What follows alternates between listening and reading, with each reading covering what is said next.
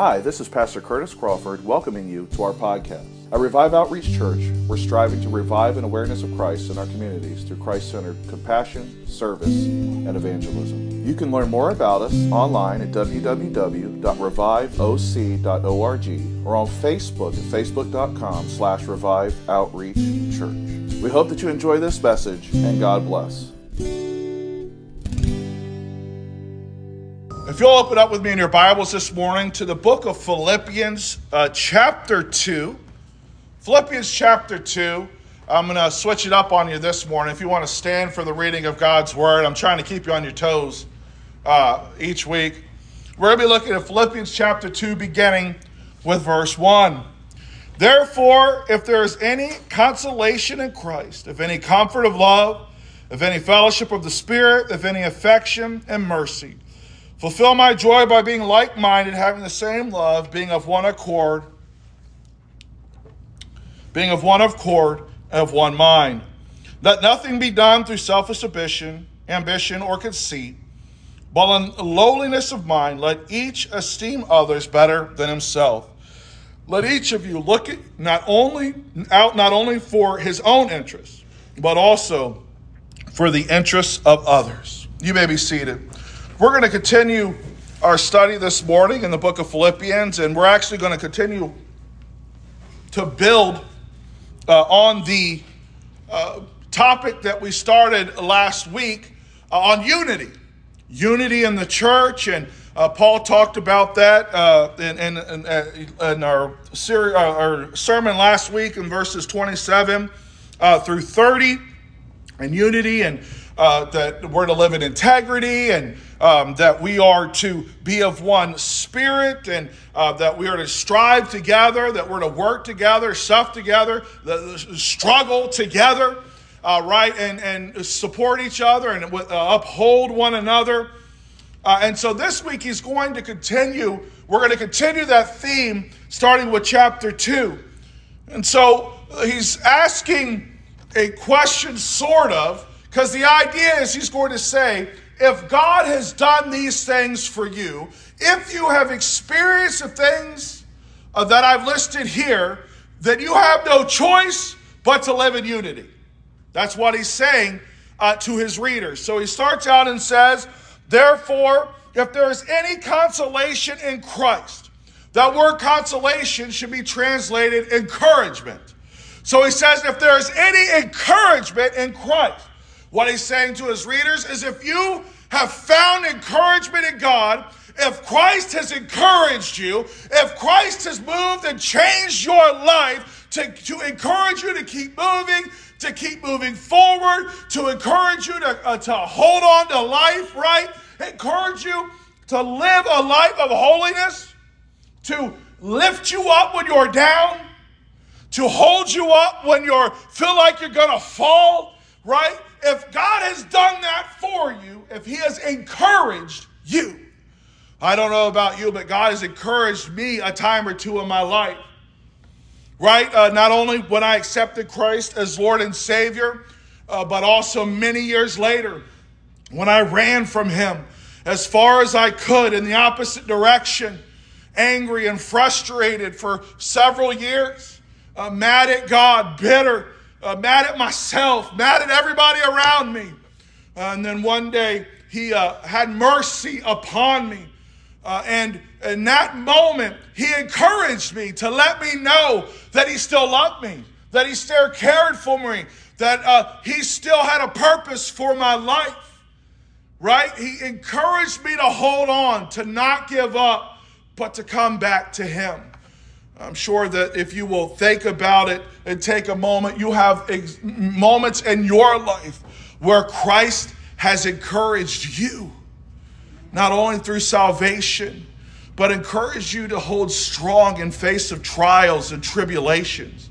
Encouraged you when you were ready to give up and throw in the towel. Encouraged you when you had questions of why and you didn't get your answer, or not getting your answer immediately. And so God encouraged you to let you know he had everything under control, that everything, he had you and your circumstance in the palm of his hand, right? Encouraged you. And so he says, therefore, if there is any encouragement in Christ, if Christ has encouraged you in any way, he then says, if there's any comfort of love. I love the Greek word here that's translated comfort, because what it conveys is the idea that God comes down and whispers in your ear. That God whispers in your ear words of love to encourage us, to comfort us in difficult times. And it's very difficult, and if you have not experienced this in your life, and sometimes I think we experience it and we don't even recognize what is happening. But when a Christian is struggling and worried and ready to give up, God will many times come in beside them and whisper words of comfort. Let us know that he loves us, that he cares for us, and that everything's going to be okay. Right? That everything's going to work out. I've told you many stories of my life of God comforting me. Right? Comforting me in times when I did not know what he was going to do, how things were going to work out.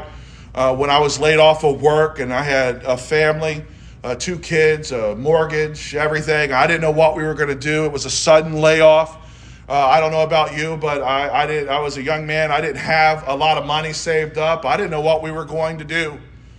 And I cried and I begged and screamed and I pleaded, God, what am I going to do? But throughout that, he comforted me and told me it was going to be okay. Right? That whisper of comfort that you just know beyond a shadow of a doubt that it's all going to be okay. He then goes on to say, if any fellowship of the Spirit, as we discussed last week, everyone who knows Christ as Lord and Savior, the Holy Spirit indwells us. He comes up and he comes in, he takes up a residence. That's why Paul said that we are the tabernacle, the temple of the Holy Ghost. He lives inside of us. The book of Ephesians, as I said last week, Paul states that the Holy Spirit is a seal upon our lives. It says that we now belong to God. We are his. And so the Holy Spirit, along with him, comes many things. Right? There comes peace, right? And with him comes assurance as well. With him comes strength, right? With him comes boldness. With him taking a residence inside of us. Paul said in the book of Romans, and I believe it's, he says in the book of Romans, he says that the Holy Spirit literally knows what we need. And he intercedes on behalf for us to God. So the Holy Spirit is constantly working on your behalf, right? Interceding on your behalf before God. He knows your thoughts. He knows your hurts. He knows your wounds. He knows your pain. He knows what's worrying you, what your guilt is, your shame is, and when you can't articulate it, he does. He prays for you. I don't know about you, but that blows my mind that the Holy Spirit intercedes for us. He talks to God the Father on our behalf. When we don't know how to pray for ourselves, he's got it covered. And the Holy Spirit, he lives within you 24 hours a day, 7 days a week, right? All year long, 52 weeks out of the year. That means 24 hours a day, even when you're sleeping, he's talking to the Father about you. That's amazing to think about, that he is there, he indwells us, and that he has a direct connection with the Father and with the Son, because the Holy Spirit lives inside of us. The fellowship of the Spirit, the fact that God filled us with the Spirit and sealed us, right, with the Spirit, my goodness, that should excite us and it should humble us. Right? All sorts of pride, any of that should go to the side, should be thrown away because I don't deserve him. Right? I even have times in my life, right, after he's indwelt me, where I've done things I'm embarrassed and I'm ashamed of. Right? But he stays with me. He doesn't leave me. He doesn't forsake me. He's sticking closer than a brother. He is right there, always and forever. If I know him as Lord and Savior, I am indwelt. That is a gift from God. It happens as soon as you are saved. So because we have fellowship in him, he says, if you've received any affection and mercy, that affection from God, the love of God. I've said it many times that God will never love you any more or any less than he does right now.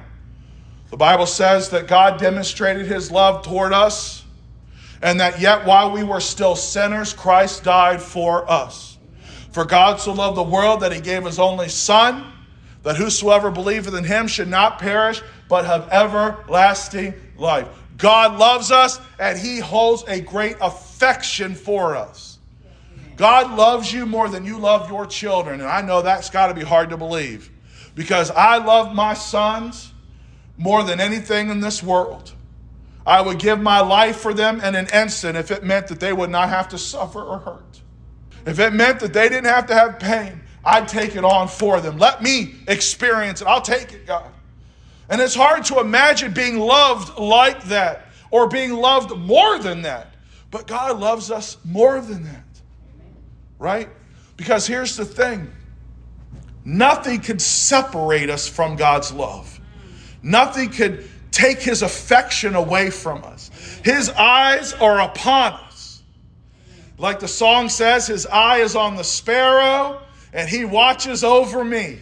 Right? If God's watching over the sparrow, his eyes are upon me. His gaze is upon me. His affection is upon me. And it will always be there. I can't lose it. It can't be taken away from me. His eyes are upon me. His affection upon me. And let me tell you something. If God is watching over you, it don't matter who else is looking. It doesn't matter what anybody else is plotting. It doesn't matter what anyone else has planned. None of that matters if God's affection is shown to you. If his eyes are upon you, you're going to be okay. That love that he has for us, that no enemy can cross. No enemy can ruin it. No enemy can shatter it. No enemy can take it away. No enemy can stop the flow of God's love in our lives. He can't. He can't. God will never run out of love. Never. And even when we disappoint him, and even when there are times in our lives where we're rebellious and reject him, guess what? God still loves us. Oh, we hurt his heart.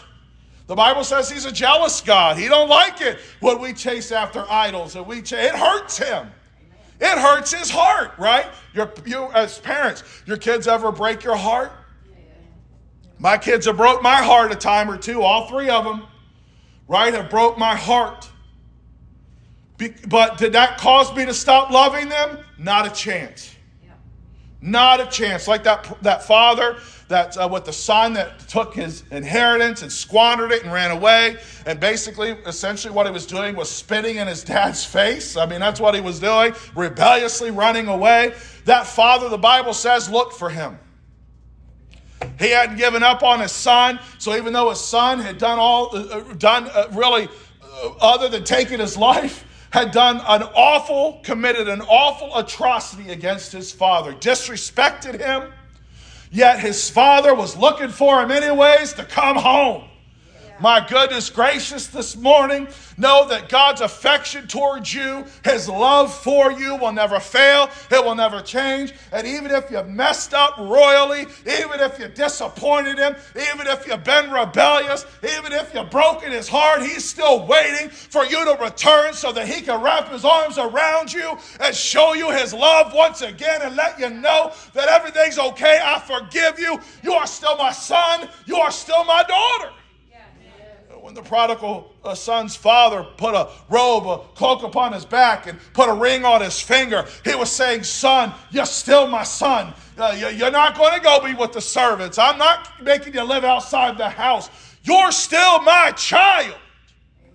And God loves you. And even when you're rebellious, if you will confess, the Bible says he is faithful and just to forgive us of our sins and to cleanse us from all unrighteousness. He will forgive us. Always.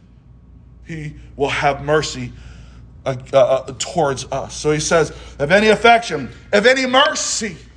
I don't know about you, but God has shown me mercy over and over and over again in my life. Mercy is that I deserved one thing, but he gave me a different outcome. He isn't holding it against me, right? Mercy is that God looked upon me on salvation and said, I know that he doesn't deserve it. He has lived rebelliously, right? He has at times blasphemed my name, right? He does not deserve, each of us deserve to spend eternity in hell. All of those things, right? But God said, you know what? In mercy, because of my love for them, I'm going to show mercy and not hold them accountable for all of those things. I'm just going to forgive them. That's mercy. To forgive and to forget. The Bible says that when God forgives us, the psalmist writes, he casts our sin as far as the east is from the west, never to be remembered against us again. That's mercy. It's hard for you and I to understand that type of mercy because of our memories. We can't selectively forget things, right? We can't will ourselves to not hold something against somebody. It's hard when someone wrongs us. It's hard to show that type of mercy. Because listen, real love, real mercy, real forgiveness means that we never bring it up or hold it against that person again. I don't know about you. I wish I could tell you every point and every time in my life that I've shown real mercy and given real forgiveness, but I haven't. Sometimes it's taken decades, right? Decades of time and prayer and asking God for help to finally get to the place where you can truly forgive and no longer have an ought against your brother or against the person that hurt you. Amen. It's not easy. And so that should show you and I how hard it is for us. What a great miracle it is from God that he will show that mercy to us immediately as soon as we ask for forgiveness. He will never throw it up in your face again, the sin that you committed. Wow, the sin that I committed. He'll never bring it up again. He's never going to say, well, Curtis, you remember in 1995 when X happened? I'm still thinking about that. Keep it together. He'll never do it. Man may do that. Man may hold grudges. God does not. Right. He forgives and he forgets. He casts it. He will never hold it against us again. And if you know Christ as Lord and Savior, you have experienced that type of mercy. And it will never run out. His mercy is new every morning. Amen. He'll never run out of mercy. So he says, if all of these things are true, you've been encouraged by Christ, if you have found comfort of love in him, if you do have fellowship of the Spirit, if you have experienced his affection and his mercy, and if you're a Christian, you have experienced all of those things. He says, then fulfill my joy. Literally what that means is complete my joy. Paul is saying, unity, which is what he's going on to talk about here, unity within the body of Christ brought him great joy. Listen, for Paul, it wasn't just about salvation. That was critical. Don't get me wrong. I mean, he was an evangelist. He brought the gospel to the Gentiles. He was about salvation and preaching the gospel. But it was also about, once he had preached the gospel and people had been saved, it was about them growing in Christ, developing in their relationship with him, and that body of Christians, the body of believers, growing and developing and striving, struggling, as he said last week, together, living this Christian life together, walking in this life together. And it broke his heart when there was disunity in the lives of Christian believers. It broke his heart. Right?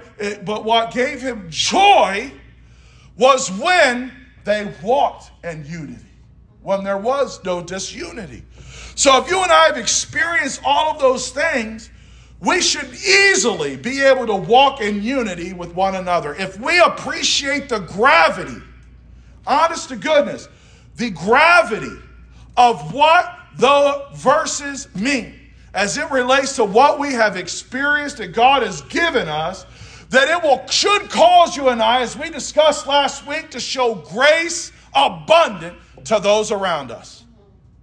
That's right. Right? Because as we discussed last week, we all have the Holy Spirit. We're all saved. right? And I'm going to go on here further to get into more detail. But the truth of the matter is that if we can understand even in some small part the reality and the gravity of what Paul is saying there in verse 1, then it should make it exponentially easier to live in unity. Because honest to goodness, I would not be standing here today if it was not for God. And I mean that quite literally. I would most likely have taken my own life more than one time if it had not been from God. I'm just being honest and transparent with you today. I don't deserve his grace or his mercy or his forgiveness. There are things I've done you guys don't know about, and I'm pretty open. I share a lot. But there are things only God and I know about, but he still has mercy upon me. Yeah. I don't deserve his mercy or his grace or his forgiveness. There have been times in my life when he gave me comfort when I did not deserve his comfort. When I was angry and bitter and mad. When I would cry and instead of praying, I was yelling. But in his mercy and in his grace, he gave me comfort anyways to tell me he loved me. It was going to be okay. I didn't deserve any of that. So who am I to decide that somebody else doesn't deserve it? Who am I to question who God shows mercy to? Who am I to question who God shows grace to? Who am I to question who God comforts? Who am I to question who God encourages? If we would recognize that, folks, we would live in unity because we would want to demonstrate the same love and grace and mercy that we've experienced to others. My goodness gracious, the church would be so much more productive and powerful if it would understand the gravity of that one single verse of what God has done for us. Not just once, but every single day. Every day. And I experience his encouragement and his comfort and his affection and his love and his mercy. Every day the Holy Spirit is inside of me and indwelling me. Every day. Not a one-time event. Not a sprinkling when I need it. All the time. Yes. All the time. So we should look at our brothers and sisters in Christ and see them the way that God sees them, the way that God saw us. Lost and depraved, without hope.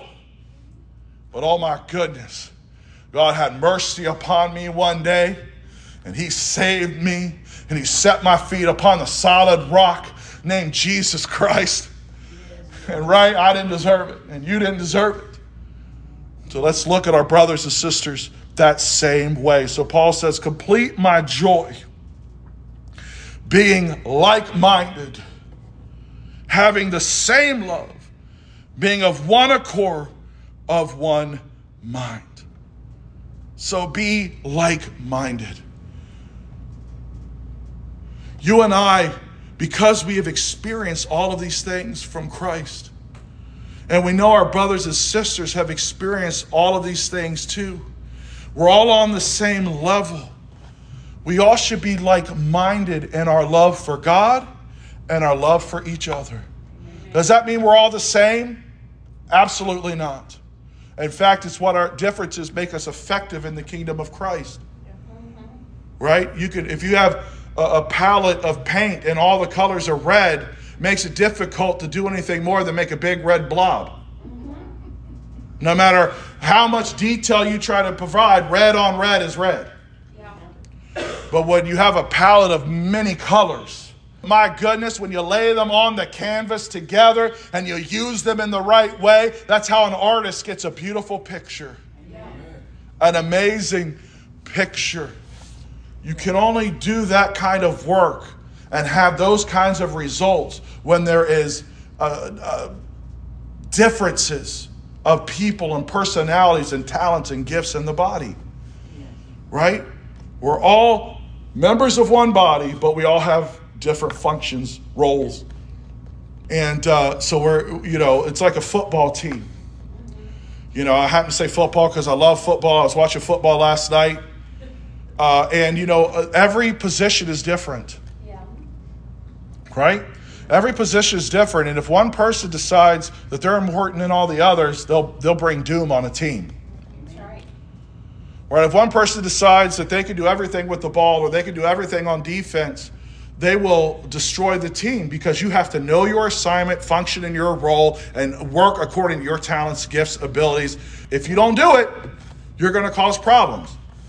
If you got a cornerback that decides that he's going to play linebacker, he's in trouble. If you got a running back that decides he's going to be the center or an offensive tackle, he's in trouble. It ain't going to work. You've got to have those different talents and abilities. Don't mean you're all the same. And when you're not all the same, guess what? Every once in a while, you're not going to agree. But because of all the things that God's done for us in chapter 2, verse 1, when we don't agree, instead of allowing it to become divisive and make us angry and frustrated with one another, we are like-minded and we say, God, we have the same goal, we have the same plan to serve you, to work in your kingdom. We're going to work this out. And it may mean saying that your idea and acknowledging someone else's idea is better than yours. Or it may mean in order to keep peace and unity, I'm going to back away and let this happen. And not only that, when it fails or if it fails, I'm not going to cheer it on. In fact, what I'm going to do is I'm going to support that person and make sure it doesn't fail. That's where unity comes. That even when you don't agree with someone and the way they're doing something, as long as it's still biblical, right, and doesn't go against Scripture, you are supporting them in their idea. Why? Because there's many different ways to do the same thing. Right? And so, in the body of Christ, we got to be like-minded with the same goal. To win people to Christ and one day make it to heaven. Right? That same goal, to be like-minded. Having the same love. That means we got to love everybody, whether we like it or not. Right? You got to love me. Even if I make you mad, guess what? You got to say, God, forgive me, I still love him. You got to love me and I got to love you. Just like you love your kids, even though they mess up, you have to love your brothers and sisters in Christ, even though they may hurt you. We're commanded. Not only that, but we don't get to choose who it is that we show mercy to and who that we show love to.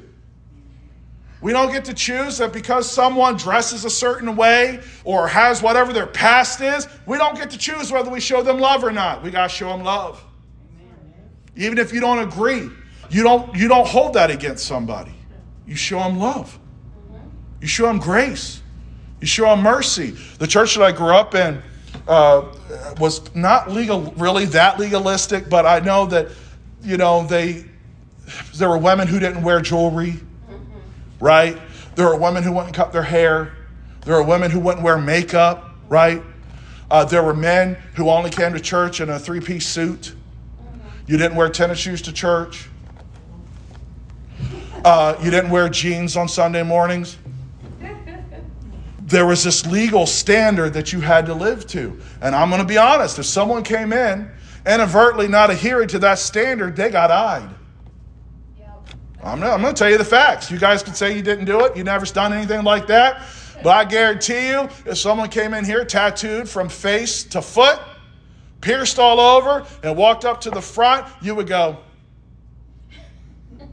wonder what's going on there. That would be the human nature. But what we do is we allow God's nature to take control, and we love on that person and know that God can love them, forgive them no matter what. That's right. We love and we encourage and we hold each other up. It doesn't matter. If they come in flip-flops and shorts, I don't care. Right? I don't care. Come anyway. It doesn't matter, right? None of that matters. I don't care if you're wearing jeans. I don't care. That's you and God. I got me and God stuff. Yeah. I'm going to love you anyway. What God convicts me about may not be what God convicts you about. I'm okay with that. I'm okay as long as you're not breaking anything that is clearly defined in Scripture. I don't care. It's between you and God, right? And so we got to love have the same love for one another, being of one accord and of one mind. That being of one accord, the Greek word literally there means one souled. S-O-U-L-E-D, one souled, one accord. It means that we are all one soul, one spirit with the same purpose. And that's how close we are supposed to be. Because the Holy Spirit lives in all of us. He's part of all of us. Here you go, guys. We're stuck together. We love each other. We disagree sometimes. We get angry sometimes. We get our feelings hurt sometimes. But we're in this for the long haul. We are one souled. We have the Holy Spirit that lives in me, and the Holy Spirit lives in you, and we are saved by the same God by grace. Whether we like it or not, we're all together in common. We have that we can never lose. And we got to make it work. Here's the thing. Paul knew how harmful division could be in a body. Division in a body will cause a body to not be able to do what it is supposed to do. And it will bring derision to the name of Christ. Yeah. It will cause people to question Christ and who he is. Right? That's what division does. It doesn't just affect us. It affects people watching. Yeah.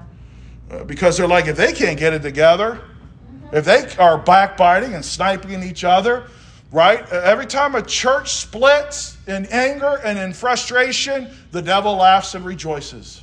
Yeah, that's right. I'm not talking about God moving someone or a family to a different church. I'm talking about there is derision and someone rises up and does a coup and takes half the church with them. All that does is prevent the body from accomplishing the purpose it was supposed to do, and it causes the world to say, what is going on there? Yeah, that's right. Them's the facts. It's not meant to be. And Paul understood the consequences of disunity in the body of Christ. And he said, complete my joy. Because all of these things are true. Live in unity. Be like-minded. Being of one accord. Let nothing be done through selfish ambition. Let nothing be done with selfish ambition. You and I, by nature, all humans, are selfish and self-centered. Yeah. We all are. Right? The word there that's translated selfish ambition carries a connotation of strife. Because selfish ambition does what? It creates strife. Right? When people are selfish and self-centered, only looking out for what they can do and accomplish, right? You ever had those people who say, that's my ministry? That's my ministry. You can't participate in that, or I decide who participates in that. That God decides, right? I don't own a ministry. God owns everything. We got people that like to claim things as theirs when it belongs to God. And so we don't own it. God owns it. And here's the thing. If I own something, it's going to go, to be a mess. It's going to be a mess if I own it, but if God owns it, he's going to prosper it, make it better. If God owns it, he'll do more than I even had it planned or imagined. If God owns it, he'll make something happen out of nothing. But if I own it, it's just going to die. Oh, my talent and my gift and my enthusiasm, my charisma may make it, grow a little bit and look pretty for a little bit, but ultimately, talent, gift, charisma can only take you so far, and it will wither and die. My wife, and she's not in here, so I could say this, she loves to have flowers and plants. Now, she has gotten much better. Don't get me wrong. She has gotten much better. But early in our marriage, I felt sorry for all the plants that got brought into our house. I mean, they were being sacrificed to something greater. Right? They came in and they didn't stand a chance. Them poor babies. They came in and they were brought out in a trash bag. I mean, there's just no hope. And but they would come in, and she had all kinds of excitement, right? When this plant was going to be the one. And she'd come in, it had good soil in it, right? So it had started great. And she could make it live for a certain amount of time. But ultimately, that thing would die. For some reason, she didn't give it fertilizer. There would be some, overwatered it. There would be some reason that in her knowledge and her strength, that plant would die. It would start out great. I remember we had a lemon tree. She started it out from a lemon seed, and that thing grew, and it was great. And then she didn't know how to properly take care of it and get the sun that it did. And after looking great, it died. Right? Now, the problem is that you can only do so much with your own gifts, talents, and abilities. At some point, you got to go on YouTube and find out what somebody else has to say on how to raise a lemon plant. Because I don't know it all. And here's the great thing about God. We ask Him, we talk to Him, we ask Him for guidance, we ask Him for all those things. He is there to give it, provide it, and then when it reaches where we can't do anymore, He takes over from there. It is you and I who plant and till, and it is God who gives the increase. Human ingenuity and talent and charisma can only take someone so far. It is literally, they will blow up and blow out. I was in boys club for many years, and I remember when I was first learning how to start a fire, I could not do it. I was terrible. I had no patience. And I remember what I decided to do is I would cheat. We were having one of these test things, and they had all of us set up, and they gave us wood, and we had to go find kindling and everything to build this fire. I had no patience. So I went and got a big pile of leaves. And I piled up that pile of leaves, and I lit it on fire, and it was beautiful. Fire everywhere. Guess what? While it looked spectacular and it lit fast, it did nothing. It burned out so quickly that the wood never caught fire. Nothing else caught fire. It burned too quickly. And that's what happens when we rely on ourselves and not upon God. It just, it looks great. It looks spectacular, and there's no results.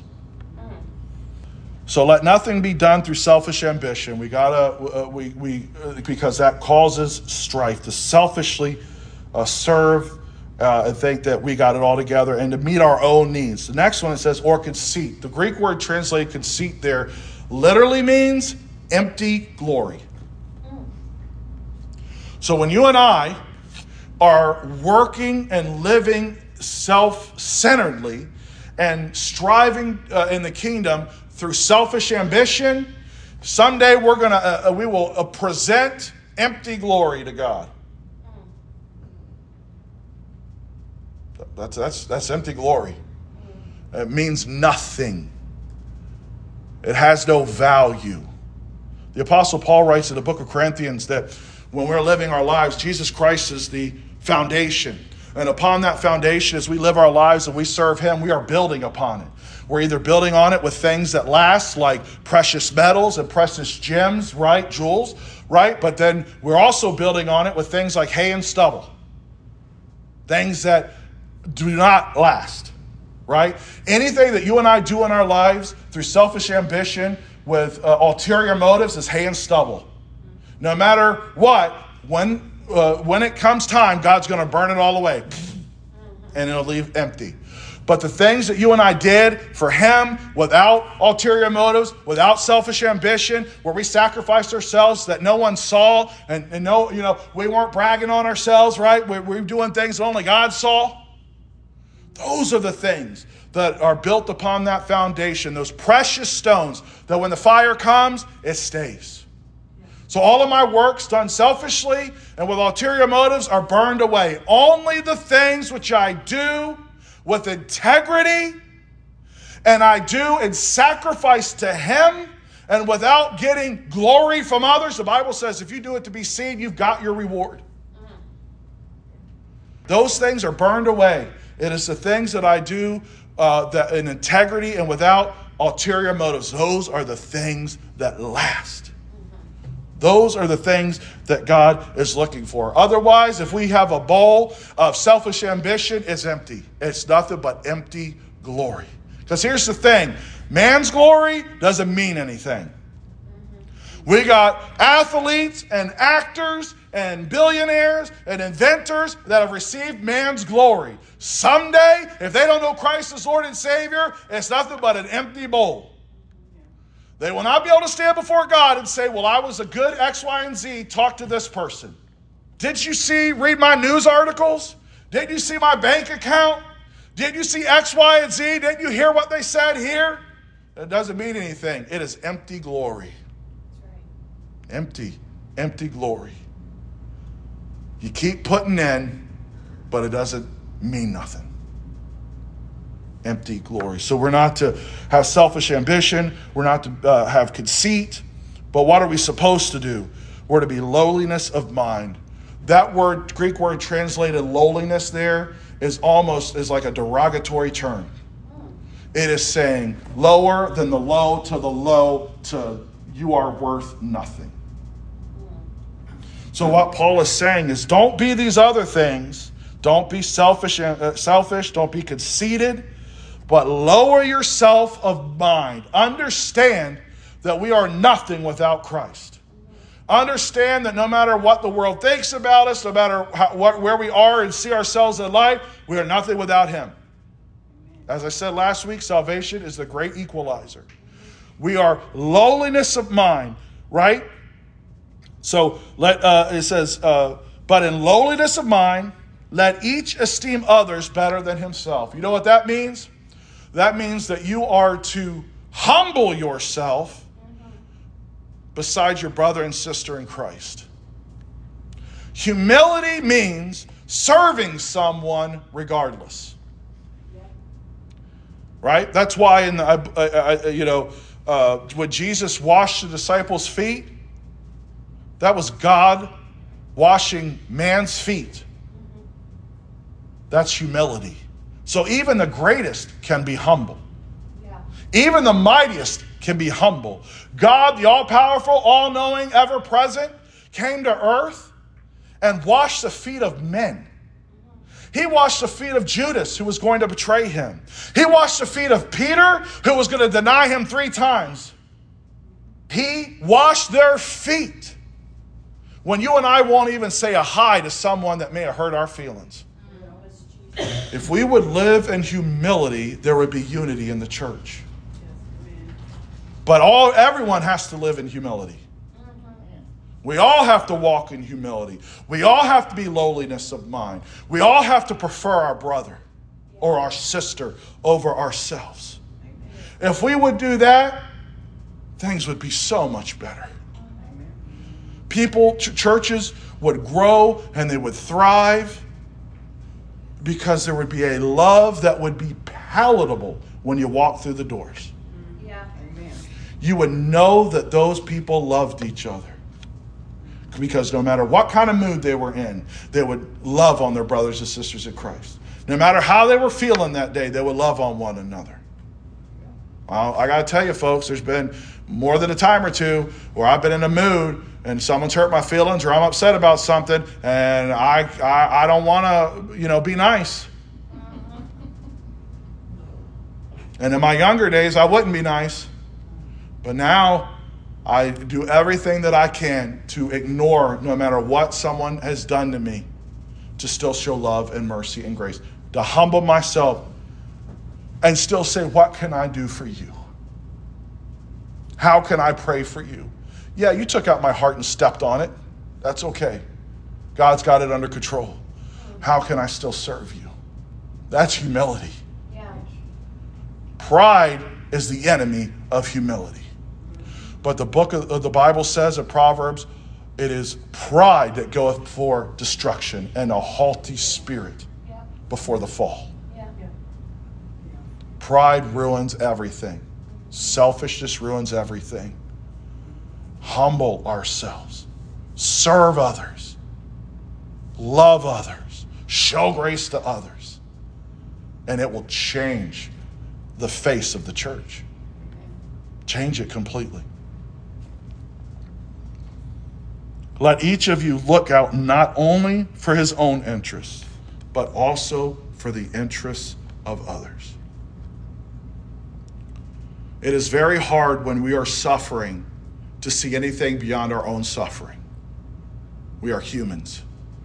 And when you're going through suffering, it is very hard to look for the needs of others and how you can meet them. Someone who too is suffering. It's hard. But as Christians, we have a responsibility to do that. Right? So many breakups happen within the body of Christ because someone was going through something. They were hurting. They were frustrated, whatever the case may be. And then someone who was also hurting and frustrated came into the picture. And instead of acknowledging, esteeming others more than themselves, looking out for the interests of others, they clash, they fight. There's a split. Because here's the thing, we're all hurting, we're all broken, we're all suffering. The key is to say, I'm suffering, they could be suffering too. The key is I'm hurting, they may be hurting too.